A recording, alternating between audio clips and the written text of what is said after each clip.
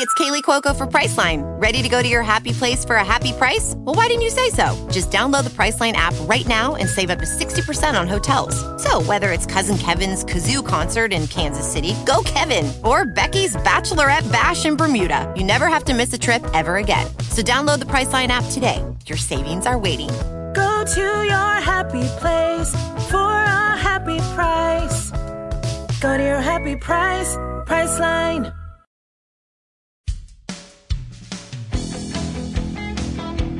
Hello and welcome to Killer Queens, a true crime podcast. I'm your host, Torella. And I'm your better, prettier, younger host, Tori.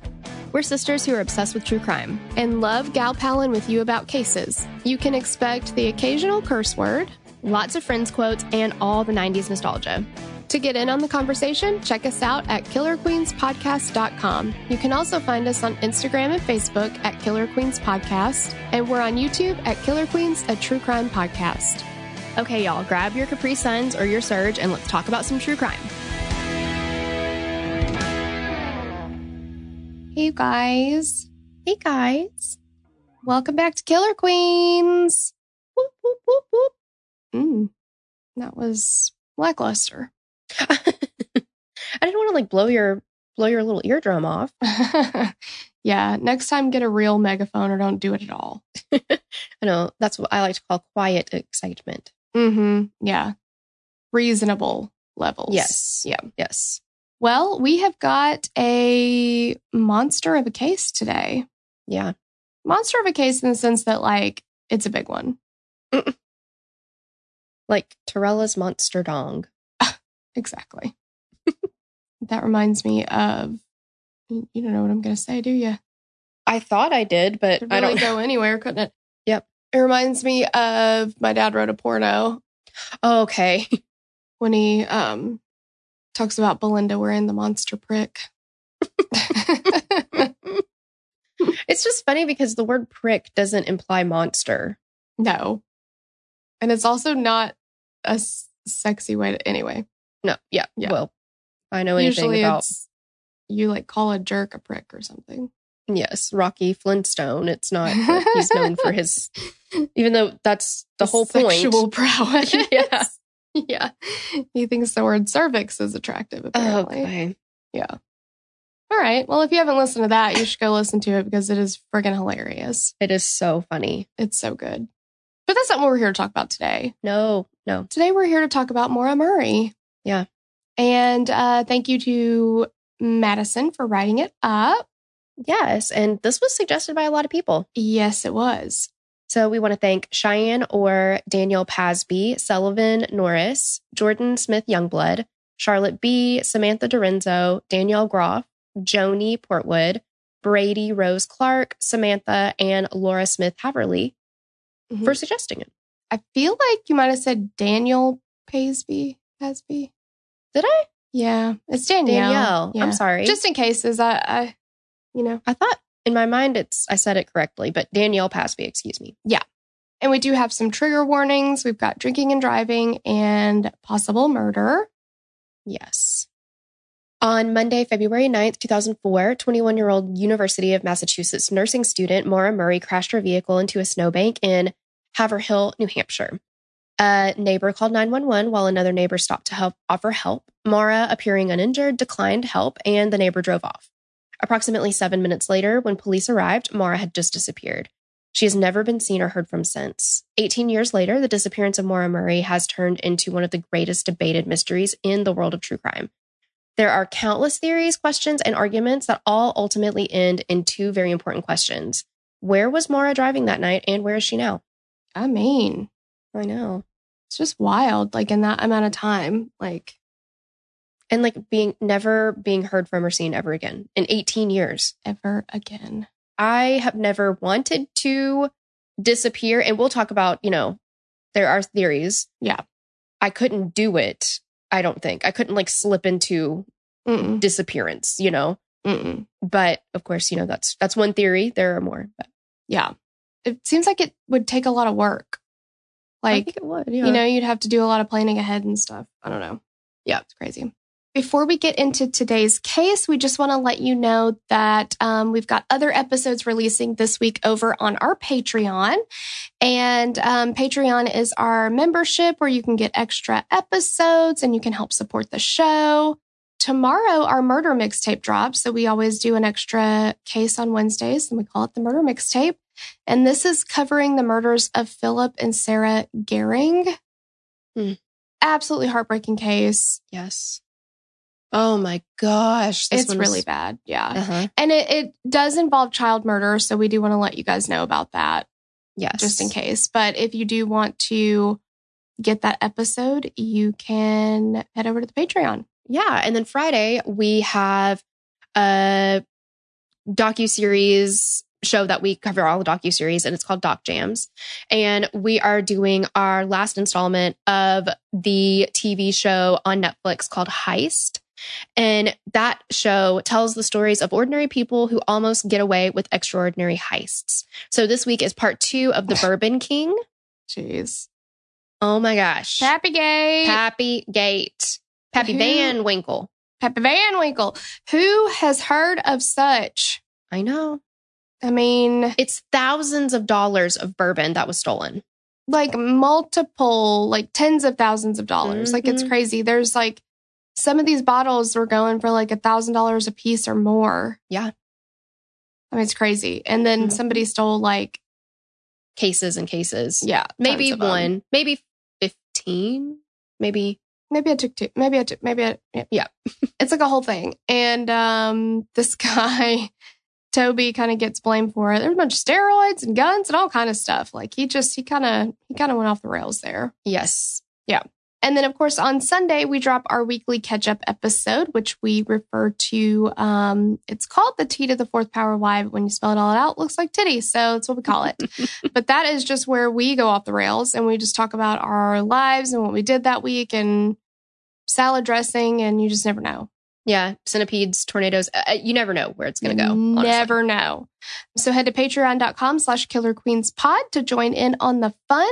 And if you want to make sure that you get, we send a weekly email out that tells you like exactly what episodes are dropping that week. It also has our discount codes for our ads. So if you are one that skips over the ads, but you want to get discounts on stuff, definitely sign up for our emails. And we also include like a 90s moment in it. So it's super fun. So go to killerqueens.link/email to join the list and be the first to know about all the fun happenings. Yeah, so let's just get into it. Let's get into the case. Yeah. All right, so who is Maura Murray? Maura was born on May 4th, 1982 in Brockton, Massachusetts to Fred and Lori Murray.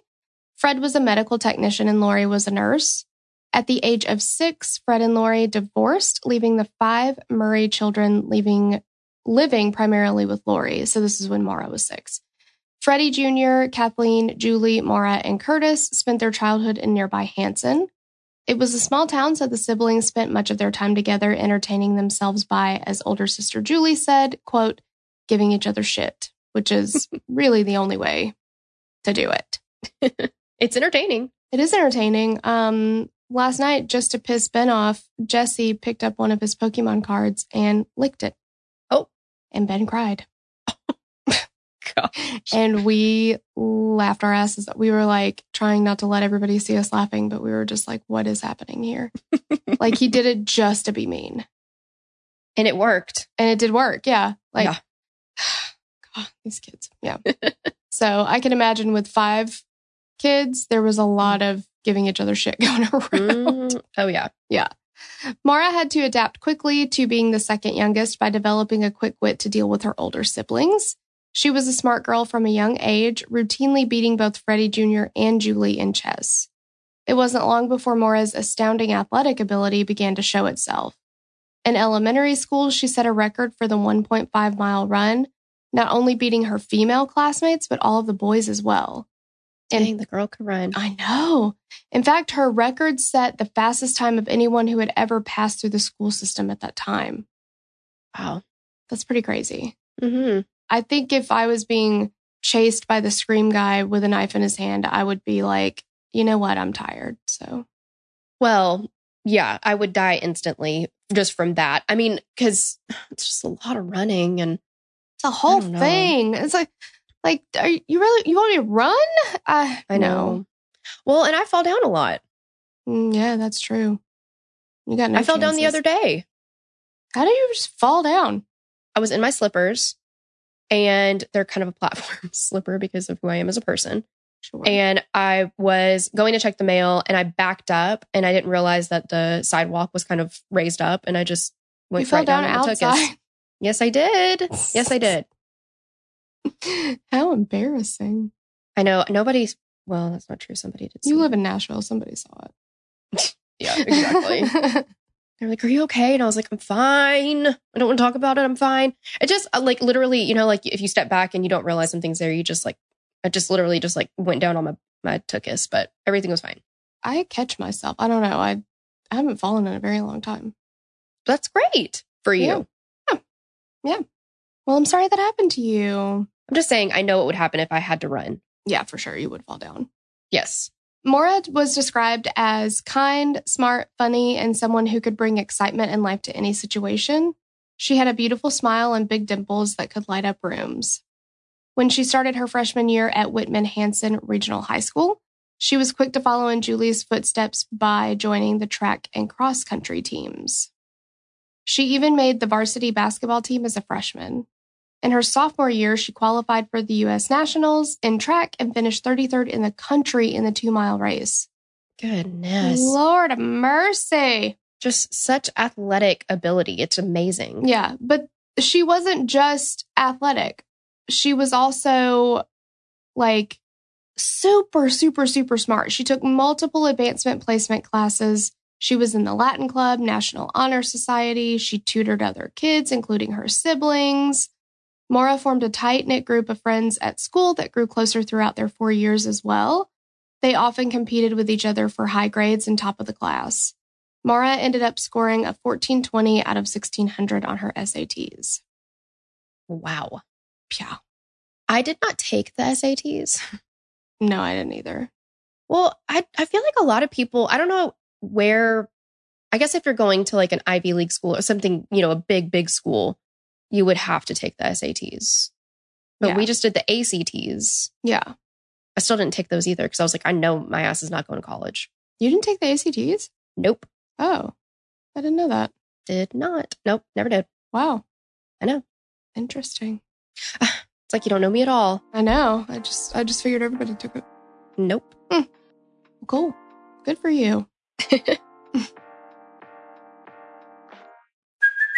Hey, it's Kaylee Cuoco for Priceline. Ready to go to your happy place for a happy price? Well, why didn't you say so? Just download the Priceline app right now and save up to 60% on hotels. So whether it's Cousin Kevin's Kazoo Concert in Kansas City, go Kevin, or Becky's Bachelorette Bash in Bermuda, you never have to miss a trip ever again. So download the Priceline app today. Your savings are waiting.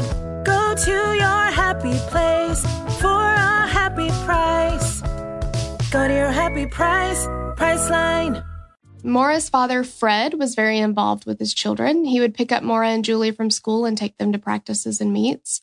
And Julie said he never missed a race. Fred was especially supportive of the girls being so active as he was an avid hiker and runner. Maura and her siblings loved to join their father on weekend trips to the mountains for hiking and camping, her favorite area being in the White Mountains in New Hampshire.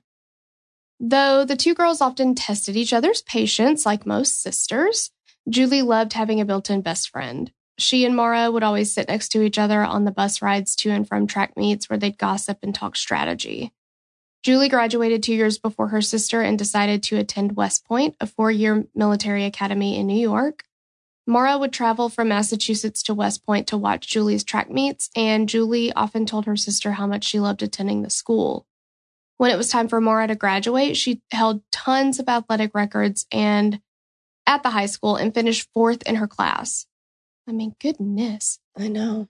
I feel like you usually either have time for like extreme academics or extreme athletics, not both, but she did both. She did both. Yeah. And did both like exceedingly well.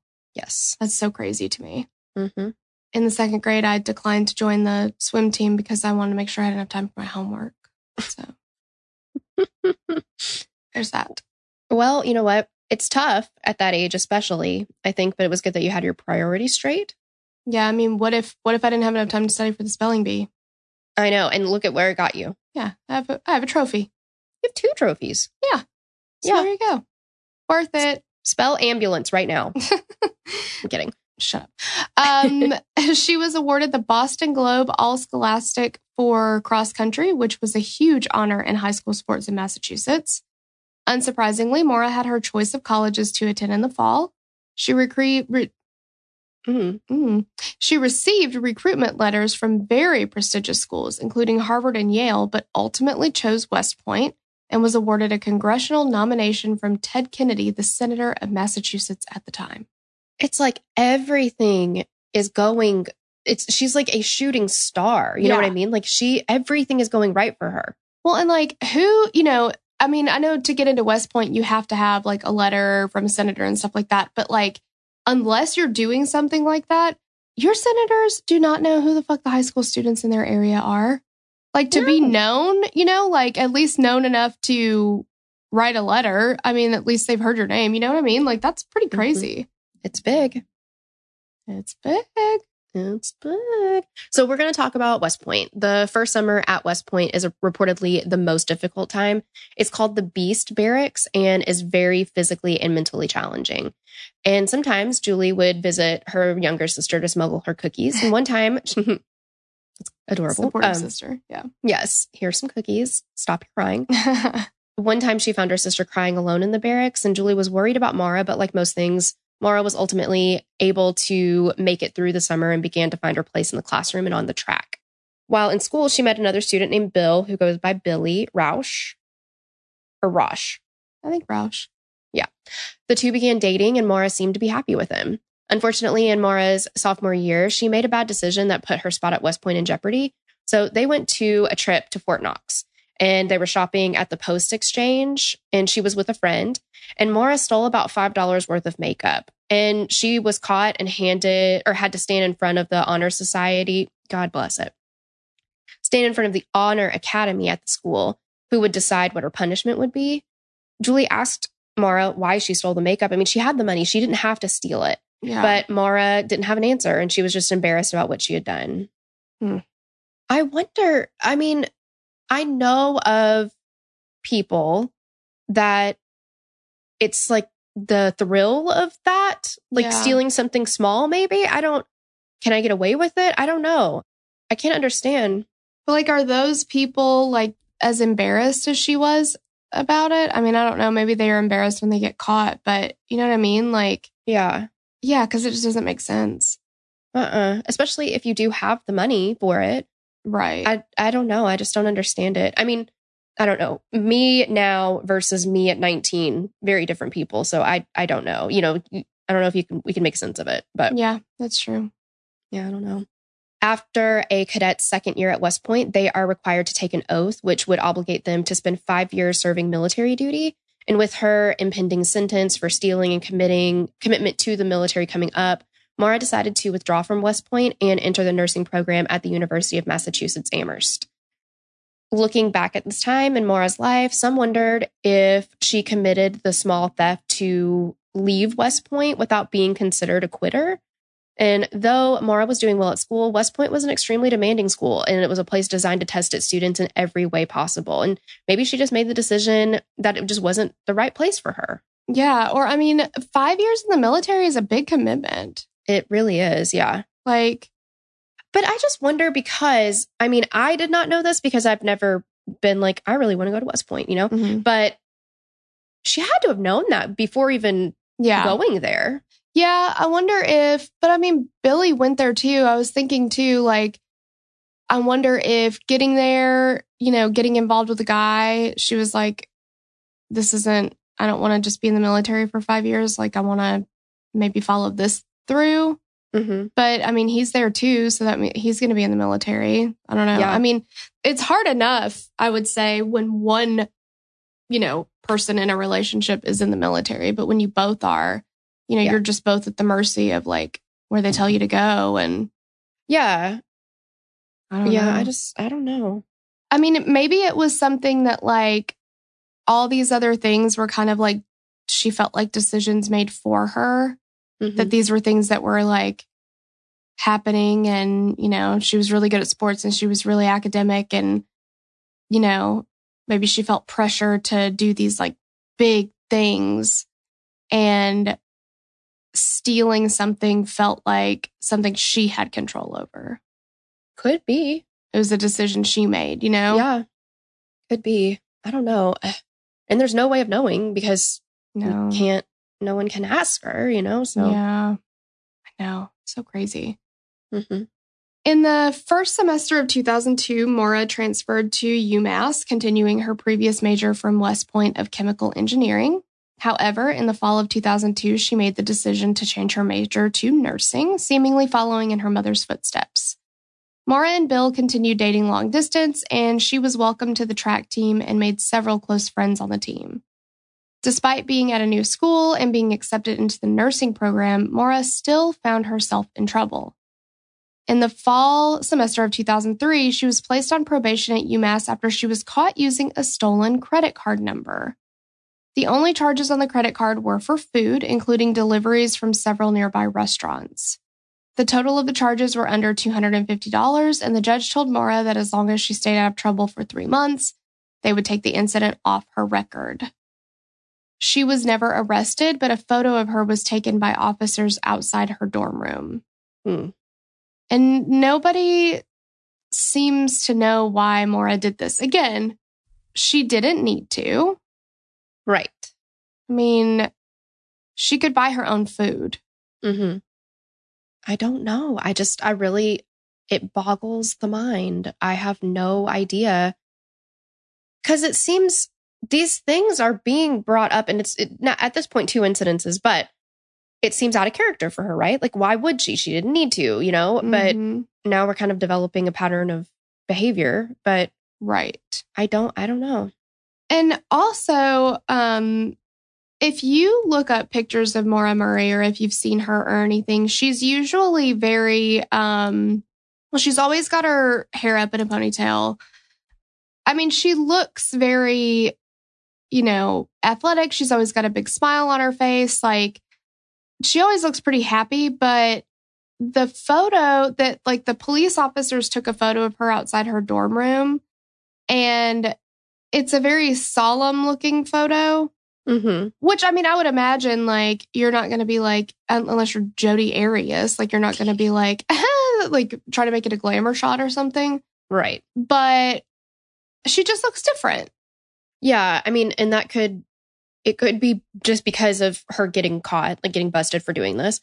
But maybe it was an indicator that something else was going on in her life. Like, she had something really weighing her down, because she does look very upset in the photo, which again, understandable because she just got caught, but yeah. But it's like, also, now we have 2 instances of her doing something very, very out of character. Mm-hmm. So is it out of character, or now, like you said, are we starting kind of a habit? Is something in her life changing and we're seeing it kind of coming out sideways, Right. Yeah. Because, I mean, this is just the beginning of, like, a lot of really weird stuff. Yes. I would say some erratic behaviors. Yeah. So in order to earn some extra money, Maura had 2 on-campus jobs. She worked at an art gallery, and she was dorm security. On Thursday, February 5th, 2004, Maura began her shift at 7 p.m. at the front desk of the Melville dorm. She was there to help check in guests, assist students who'd been locked out of their rooms, and to verify the IDs of the students who lived in the dorms. At 7:17 p.m., she called her boyfriend, Billy. She talked to him for 20 minutes. She called him again, talking to him for 6 minutes at 9:56 p.m. At 10:10, Maura called her sister, Kathleen, talking to her for almost 30 minutes. Kathleen later told police that this conversation was unremarkable. There was nothing out of the ordinary. Maura wasn't acting strangely. It was just like a run-of-the-mill conversation. At 12:07 a.m., while still at the dorm working, Maura called Billy again, and she talked to him for 7 minutes. Around 1 a.m., one of Maura's supervisors was notified that Maura was extremely upset and having a, quote, breakdown. The supervisor, Karen Moyet, arrived at Melville Hall to find Maura sitting behind the desk, completely zoned out. Karen tried to ask her what was wrong, but Maura wasn't answering. She told her that it was okay if she left work now, that she'd walk her back home. And Maura didn't move. She didn't make any attempt to collect her stuff. She just sat there. It almost sounds like a catatonic state or something. It's very strange to not respond to somebody. Right. Especially when, she's talking directly to her and she's like, hey, you can go ahead and go now. That's very eerie, I would think yeah. And she probably, you would think she's definitely going to be standing close to her because it's just the two of them in this conversation or whatever. But she's probably touching her shoulder and being like, are you okay? And she's just not acknowledging her at all. Mm-hmm. I would think that she probably, hey, everything okay? Nothing. Yeah.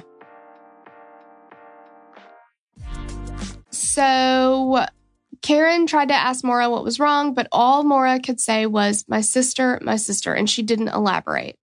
So when they got back to Kennedy Hall where Maura lived, Karen offered to walk her up to her room and hang out with her for a little bit until she felt better.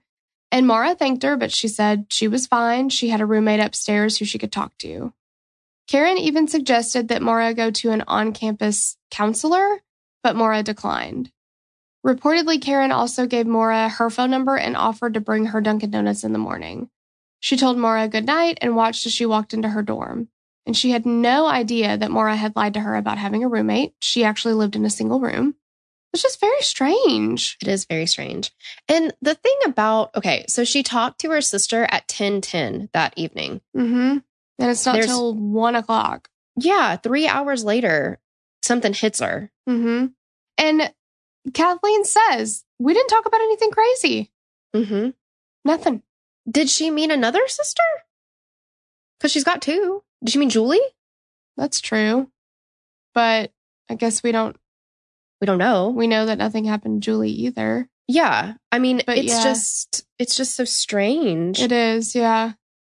And this is the last time that Karen ever saw Maura.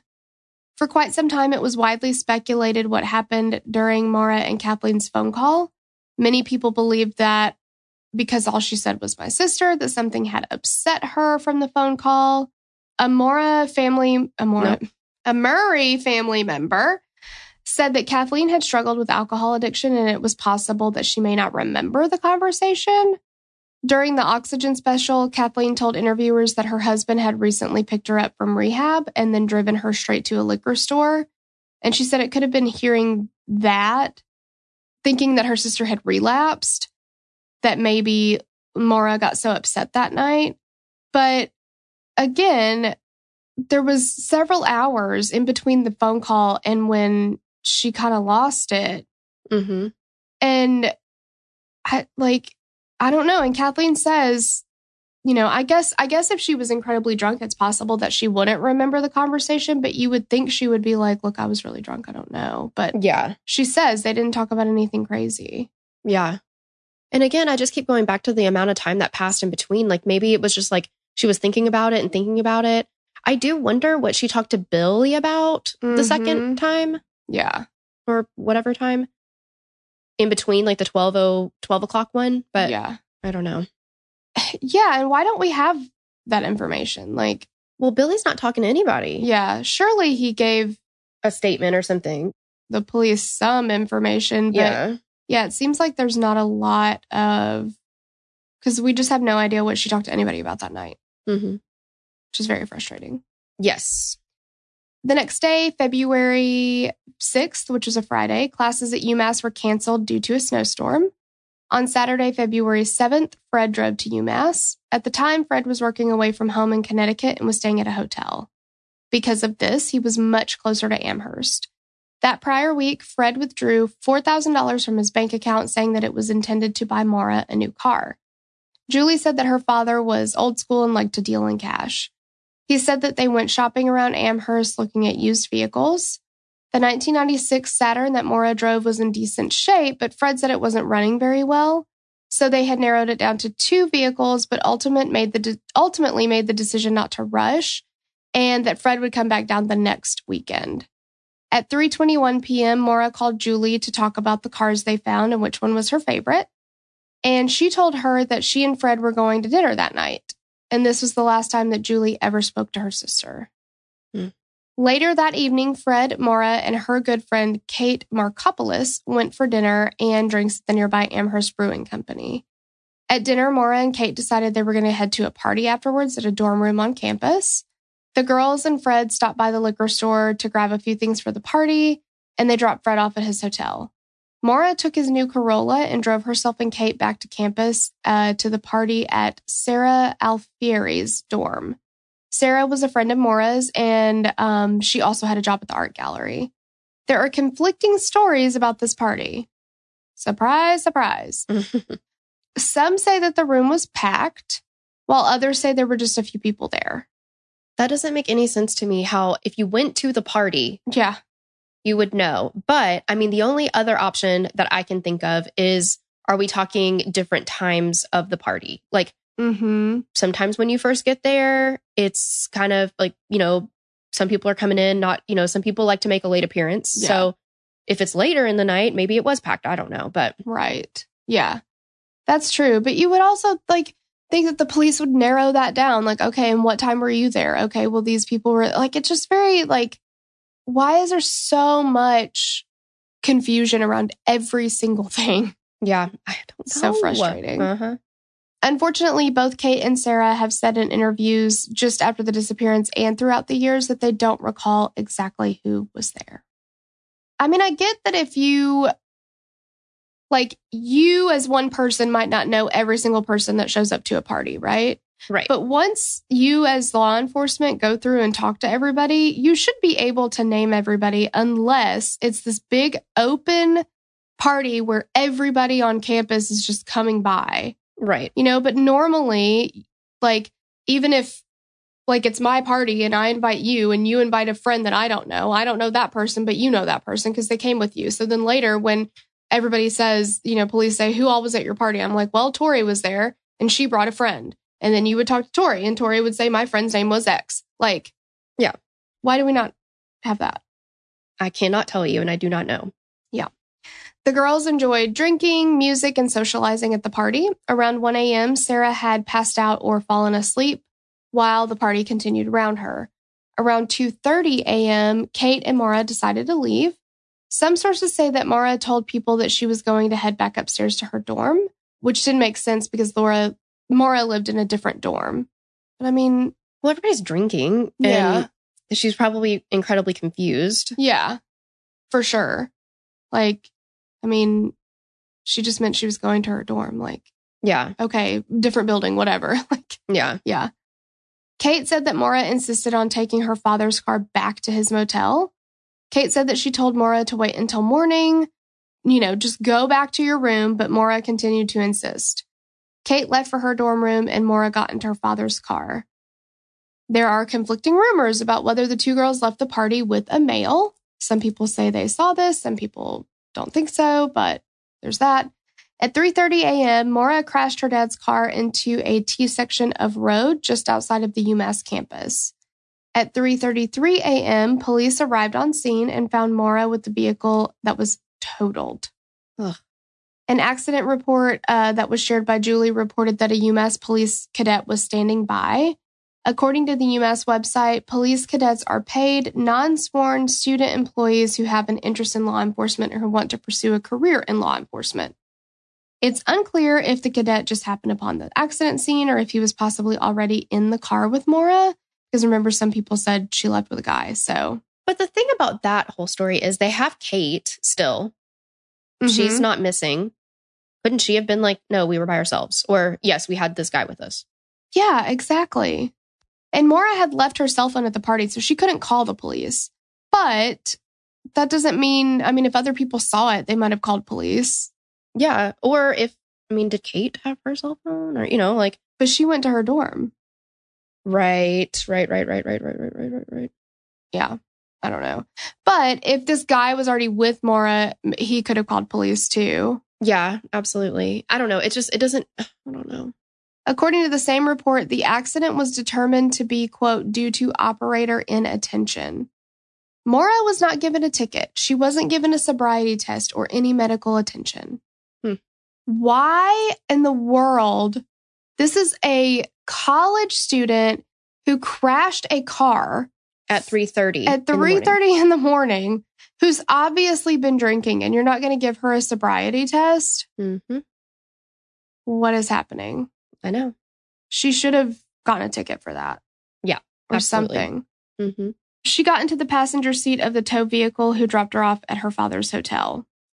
So by this point, it's early Sunday morning. It's still dark outside when Maura gets to the hotel. She was in the lobby for a while because she didn't have access to her father's room. Finally, she was able to get in his room and used his phone to call her boyfriend at 5:38 a.m. Later that morning, she admitted to her dad that she'd wrecked his car. Fred was understandably upset. I don't understand why it took her so long to tell him about it. Maybe she was just upset and was like, oh God, I don't want to tell him. I don't want to tell him. I don't want to tell him. But you would think. Yeah. You have to. Like, yeah. I mean, it's going to come out. You got to tell him. Yeah. And her first thought was to call Billy when she gets up to the room. I don't know. Yeah, because you're not going to be able to hide it. He has to know. Mm-hmm. And it sucks, but you just got to say it. Yep. Yeah. Both he and Julie said that Maura was much more upset and disappointed in herself than anyone was with her. Fred found that insurance would cover the vehicle and provide him with a loaner car. That afternoon, he dropped Maura back off at her dorm. She was still visibly upset, and this would be the last time that Fred ever saw his youngest daughter. That's sad. Yeah, it's really sad.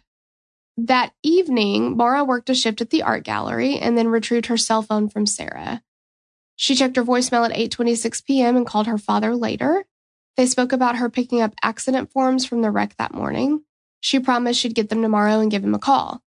Sometime after midnight, Maura used her dorm computer to make several searches for directions to Burlington, Vermont, and other locations in the White Mountains of New Hampshire. She also had several searches for pregnancy terms, which were later explained by a nursing assignment she had to define certain pregnancy terms and send them to the other students. So there was like a lot of speculation. Yeah, people kind of went wild about that. And they're like, and she was pregnant. But yeah, it's literally, it was just a class assignment. Yeah. But I mean, you know, it's like you have these little things that kind of lean one way or the other. And it's like, okay, if she's going to take the time to do a class assignment, especially like late at night, see, it doesn't seem like she's planning to go anywhere, you know? Right.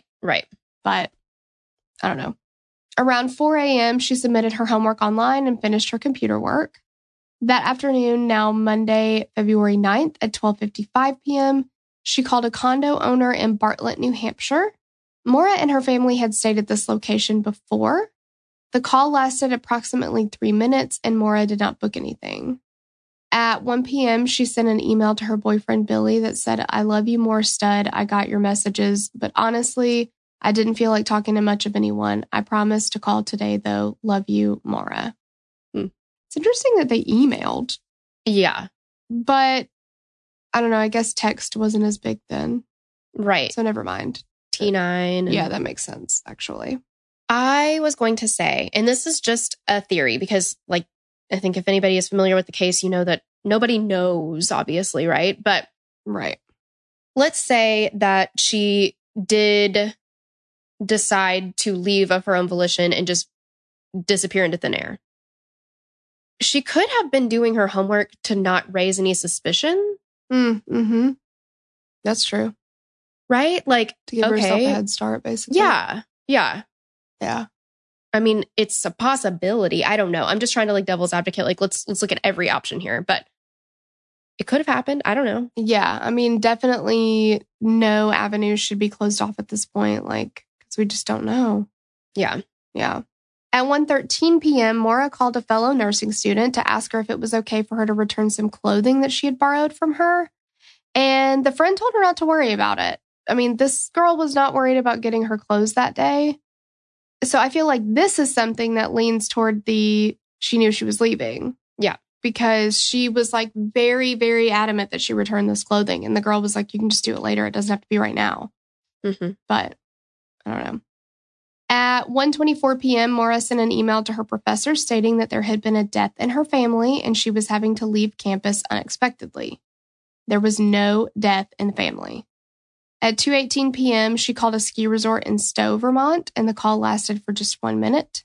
At 2:18 p.m., she left a voicemail for Billy. Maura's friend, Erin O'Neill, was the one who she'd called earlier about returning the clothes she'd borrowed. And during the call, she told Erin that there was a family emergency, something having to do with her sister, and she wanted to bring the clothes back. And Erin wasn't concerned at all. She ended up falling asleep in her dorm room. Around 3 p.m., she heard a knock on her door, but ignored it and went back to sleep. And later, she found a bag of clothing outside the door, and it seemed that Maura had dropped off the clothing. See, all of that, especially with her saying, because she told the professors that she had a death in her family, which we know was untrue. It did not happen. Mm-hmm. But then she's telling her friend that they had a family emergency and it had something to do with her sister, which are two very different stories. Yeah. Because I would think like a family emergency, and if you don't give any details, that's not something that somebody's going to pry into. Yeah. But if she's a friend of hers and she says, oh, there's been a death in the family, then they're like, well, who was it? You know, where are you going? Like that kind of stuff. Exactly. It sounds to me like she was trying to cover her tracks at this point. Mm-hmm. Yeah, for sure. At 3:15 p.m., Maura withdrew $280 from her bank account at an ATM. This left her with under $20 in her bank account. There's a surveillance video and photos of Maura at the ATM, but nothing appears out of the ordinary. At 3:43 p.m., Maura purchased $40 worth of liquor from a nearby store. Julie noted that on the receipt from the liquor store, there was a line titled "Can and Bots" for the amount of $3.95. In the state of Massachusetts, cans can be redeemed for 5 cents apiece. This would have meant that Maura had come into the store with 79 cans. And Julie said this was strange to her. At some point, Maura picked up the accident forms that she discussed getting with Fred. At 4:37 p.m., she checked her dorm room phone voicemail from her cell phone, which lasted for about 4 minutes. This was the last outgoing cell phone activity found on Maura's phone. Around 5 p.m., Maura received a call that pinged within 20 miles of Londonderry, New Hampshire, just north of the New Hampshire border with Massachusetts, and it's unknown who this call was from. Why? Yeah, how can you not know? Shouldn't that be an easy answer? You would think, like, look it up. Right. Like, unless this person somehow hid their phone number and the police can't trace it. Yeah, I don't know. Yeah. There's just so much that's like, well, this happened, but we don't know why. This happened, but everybody says it didn't happen too, so we just don't know. Like, yeah. Well, which fucking one is it? I know. And I mean, the police we don't know everything that they've looked into. Are they looking into it? Have they looked into it? Like, you know what I mean? Like sometimes it's like, well, we don't know who that is and we're not even gonna go down that route. Yeah. We don't know what we don't know. I don't know. Mm-hmm. So frustrating. Yeah. Maura's big sister Julie, along with the rest of her family, continues to fight for her. Julie answered a few questions for Madison over email to give us a little bit more insight onto the points of her sister's life and her disappearance. And big thanks to Julie for doing that. We definitely appreciate it. Madison asked Julie what her thoughts were about Maura's minor theft from West Point. And she said, yes, West Point is very demanding by design, especially the first 2 years. It tests you physically, emotionally, and intellectually. It is certainly not for everyone. Maura had no problem with the physical and academic side, but the military part was just not something for her, in my opinion. Cadets have to take an oath after their second year and commit to 5 years of military service. I believe in my gut the petty theft of under $5 worth of makeup was a way to avoid having to make that commitment of active duty service, a way out. This type of honor violation would probably not have resulted in expulsion. And she says, I have many friends who did far worse and were not kicked out. They received hefty disciplinary actions. I think she also knew that too, and it impacted her decision. But like, that's at West Point, but then you have to wonder about the stolen credit card too. Like, I really do wonder if it was like I can control this. This is, something that I can control. I'm making this decision. Well, and I mean, it could very easily be too, because she's so structured in her life. And maybe this is like to your point. She's got to do everything by the book. Maybe she just wanted to like do something bad. Mm-hmm. Yeah. I mean, like my kids are like that. You know, when they go to daycare, our daycare lady is, I mean, she's got a lot of structure there. And, you know, kids, when they go to school and stuff like that, when they get home, they go buck wild. Like, it's just like they have to let that out, you know? Yeah. They're not made to be like cooped up all day, basically, and behaving all day. It's hard for them. Yeah. I mean, who wants to do that anyway? Like, even as an adult, if I had to do that all day, every day, that would kind of suck. Like, you just want to unwind. And I don't unwind in the same way that if this is true, I don't unwind by stealing credit card numbers. But you know what I mean? Like, maybe that was an outlet for her or something where she was just like, it will afford. I want to be bad. Yeah, for sure. I don't know. Wow, Will Ford. I want to be bad, baby. Yep. All little kiddios are like, who's that? I know. That was like her only song, too. It really was. Yeah. It's not a great song. Nostalgic, but... Yeah. It's not my favorite song or anything, but... No. Do I listen to it? Yes. Of course you do. Yeah, sure. I mean, you cannot waive that. No. Regarding the phone calls that Maura made on the night that she was working at the dorm and got so upset, remember she'd had that call with her oldest sister, Kathleen, around 10 p.m. and then her boyfriend, Billy, later on. Maura didn't get upset until later in the evening, and Julie said, yes, she did have a conversation with Bill later on. I don't know exactly what was discussed. It could have certainly been upsetting to her, though. I don't rule that out. It is also possible that Maura was feeling like an empath to Kathleen and stayed strong for her on the 10 p.m. call, but then the weight of the relapse hit her later. I'm not sure. What I'm more curious about is what calls she made on the dorm phone system. I haven't seen those records. Maura shared a cell phone plan with Bill, so if she was talking to another guy, she wouldn't have used the cell phone she shared with Bill.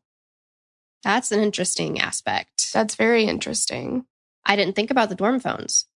But again, well, I guess she's saying she hasn't seen the records. She's not saying right. That it's not like they didn't look into it. Yeah. Yeah, because I'm like, the police should be able to know who it is that she talked to.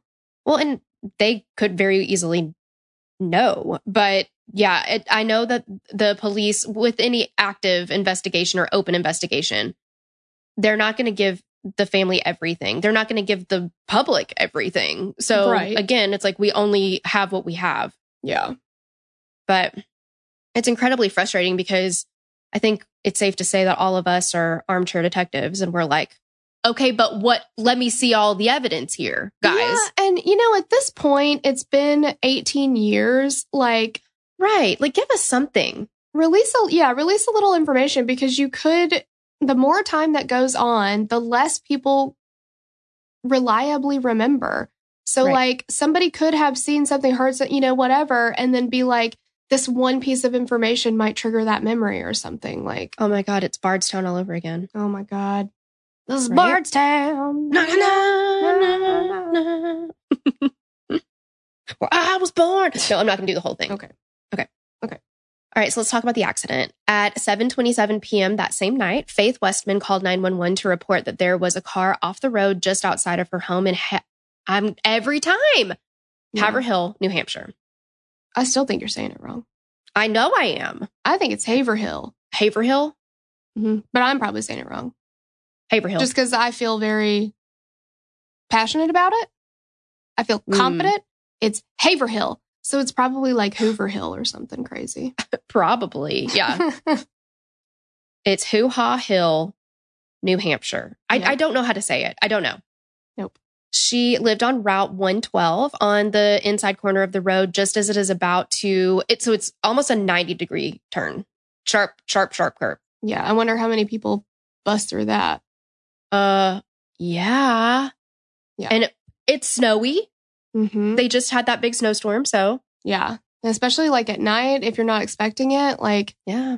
There's a curve on one of the roads out by Miss KB's house, and poor guy had a fence along that curve for like 15 years. And like every 2 days he was repairing the fence because somebody just went right through it. Yeah. And then finally he was like, fuck it, I'm not doing a fence anymore. Well, and they put up like 95 signs. That's like sharp curve ahead, turn here. Pay attention. Yeah. But if it's wet and, like I said, like the conditions of the road, Yeah. But, okay, so she said that the vehicle was traveling eastbound, but had ended up facing westbound in a ditch. She also said that she could see a man smoking a cigarette in the vehicle, and it wasn't a surprise that the vehicle had crashed there. The turn was very tricky, like we said, especially in the snow, and even more so with at night. So at 7:29 p.m., Sergeant Cecil Smith from they're going to make me do it every time, Haverhill Police Department was dispatched to the scene. Shortly after Faith's call, Butch Atwood pulls up by the wrecked vehicle in his school bus. He was returning from driving students home after a ski trip, and he saw the vehicle was damaged and stopped to speak to the female. He asked how she was, to which the female replied that she was okay, just shaken up. He said he didn't see any blood on her face and that she was shaking. He asked if she wanted him to call 911. Atwood said the female declined his offer, saying that she had already called AAA, but he knew that this was not true because there was absolutely zero cell service in the area. So even though she's got a cell phone and it works, it ain't going to make any calls. It's basically useless. Totally. It is a fancy paperweight at this moment. So Atwood lived just down the street, and he was just down and across the street. And he parked his school bus in his driveway and called 911 from his house at 7:43 p.m.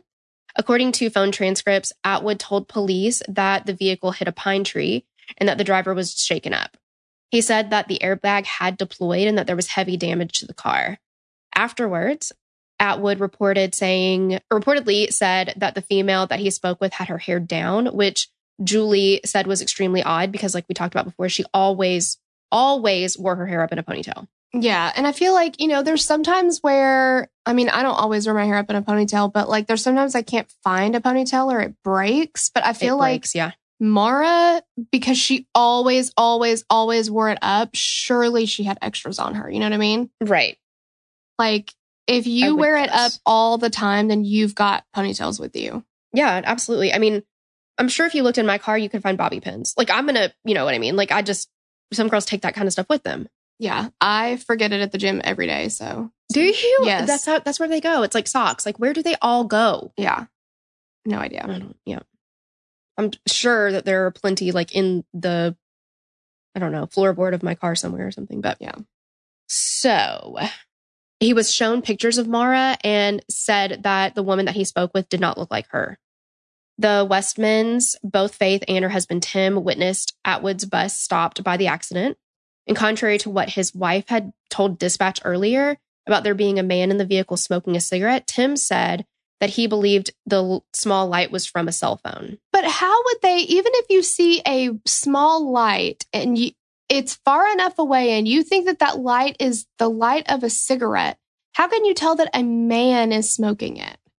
If it's so unclear that you don't even know what it is, how can you make out that it's a man? I don't know. Yeah. That just doesn't make any sense to me. I feel like that information is it's gumming up the works. You know what I mean? Like, it's so unreliable that maybe it shouldn't have even been said. I don't know. Yeah.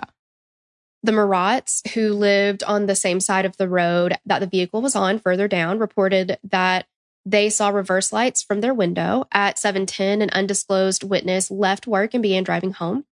While traveling down Swiftwater Road, a police SUV approached the witness from behind with its emergency lights on. The SUV passed the witness and continued down the road. The witness remembered seeing the number 001 on the back of the SUV. The witness turned onto Route 112 and saw the same SUV with its emergency lights on. It reportedly pulled up behind them again and passed them. Once the witness reached the site of the accident on 112, they saw the 001 police SUV parked nose to nose with a dark vehicle. The description fits the dark green Saturn that Maura was driving. According to blogs, this witness's story has been corroborated multiple times with the Murray. I did it too. The Murray family. It's hard. Maura and Murray are very close. They are, yes. At 7:46 p.m., a police cruiser marked 002 arrived at the crash scene. This vehicle was driven by Sergeant Cecil Smith. Both Atwood and Faith Westman said that it was a cruiser, not an SUV. When Smith arrived on the scene, he found the dark green Saturn locked and abandoned. At 7:50 p.m., another witness drove by the scene and saw the police cruiser marked 002 and 2 people standing beside the vehicle. It's unknown who she saw. There was approximately 7 minutes between the time that Atwood had spoken to the driver of the vehicle and Sergeant Smith arriving on the scene. And in that short time, Maura Murray disappeared.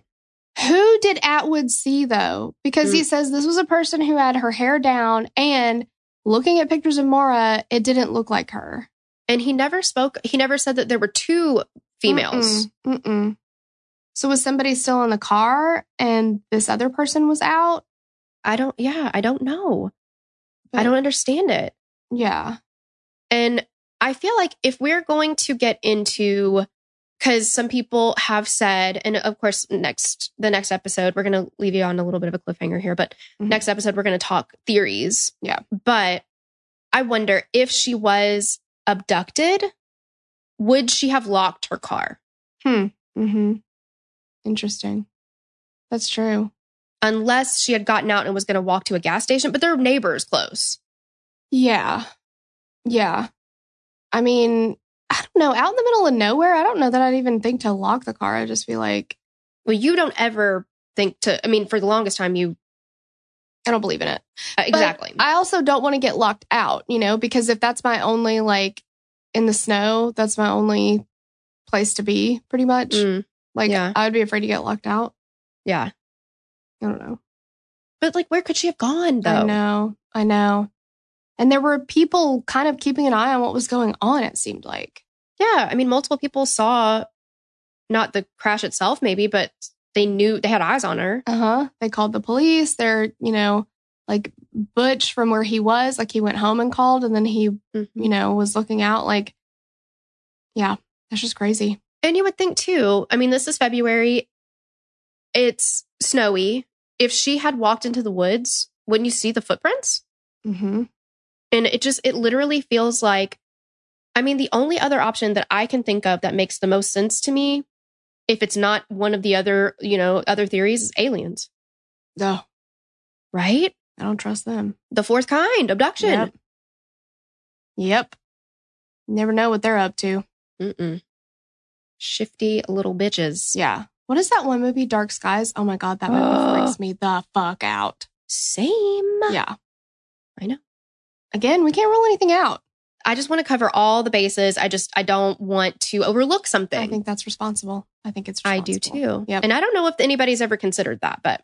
Probably not, because it's stupid. But again, we just got to cover all the bases. I'm a very good investigator, and I just want to put all of my cards on the table here. One of these days, it is going to be an alien, and you're going to be very vindicated. See? I hope to God it's not me, though, because I'm scared. No, it'll be you. You're asking for it. I have nothing to give the alien population. I'm not smart. True. Not very pretty. So thank you. You might be safe. Yeah. I am not top quality goods here. So don't get me. Yeah. Yeah. That's true. Yeah. Wow. Saving grace, isn't it? It didn't take much to, well, I didn't even have to, you already believed it. Yeah. I was like, I didn't even have to convince you, but you're like, no, I get it. No, I totally know. Yeah, they definitely want something better than that. And they deserve better than that, Are you going to go to a restaurant and order a $3 steak? Tougher than a $2 steak? I don't think so. I don't think so. Yeah. It's true. You want filet mignon. You're damn right. And I'm not, that's not me. No. But anyway, yeah, that's it, guys, for this episode. It's part 1. So come back next time for lots of theories and let us know what you guys think happened. Absolutely. Yeah. And are you like, this is one of those cases that like so many people are obsessed with. And there are entire podcasts just devoted to this case. Just this case. Absolutely. And then crazy. The oxygen special, I think it's six parts. It's 6 parts. Yeah. There's a lot to cover here. So yeah, for sure. Yeah. Yeah. Let us know. Yep. Well, we love you guys. We love you. Bye. Bye. We'd love to hear your thoughts on this case. Connect with us on Instagram or Facebook to continue the conversation. Thanks for listening, and we will meet you back here next week. Bye. The theme song for the show is created and composed by Stephen Toby. You can find more of Stephen's work on SoundCloud. Our logo was created by Sloan Williams of Sophisticated Crayon. You can find more of her work on Etsy. Visit us at killerqueenspodcast.com for merch and other info about the show.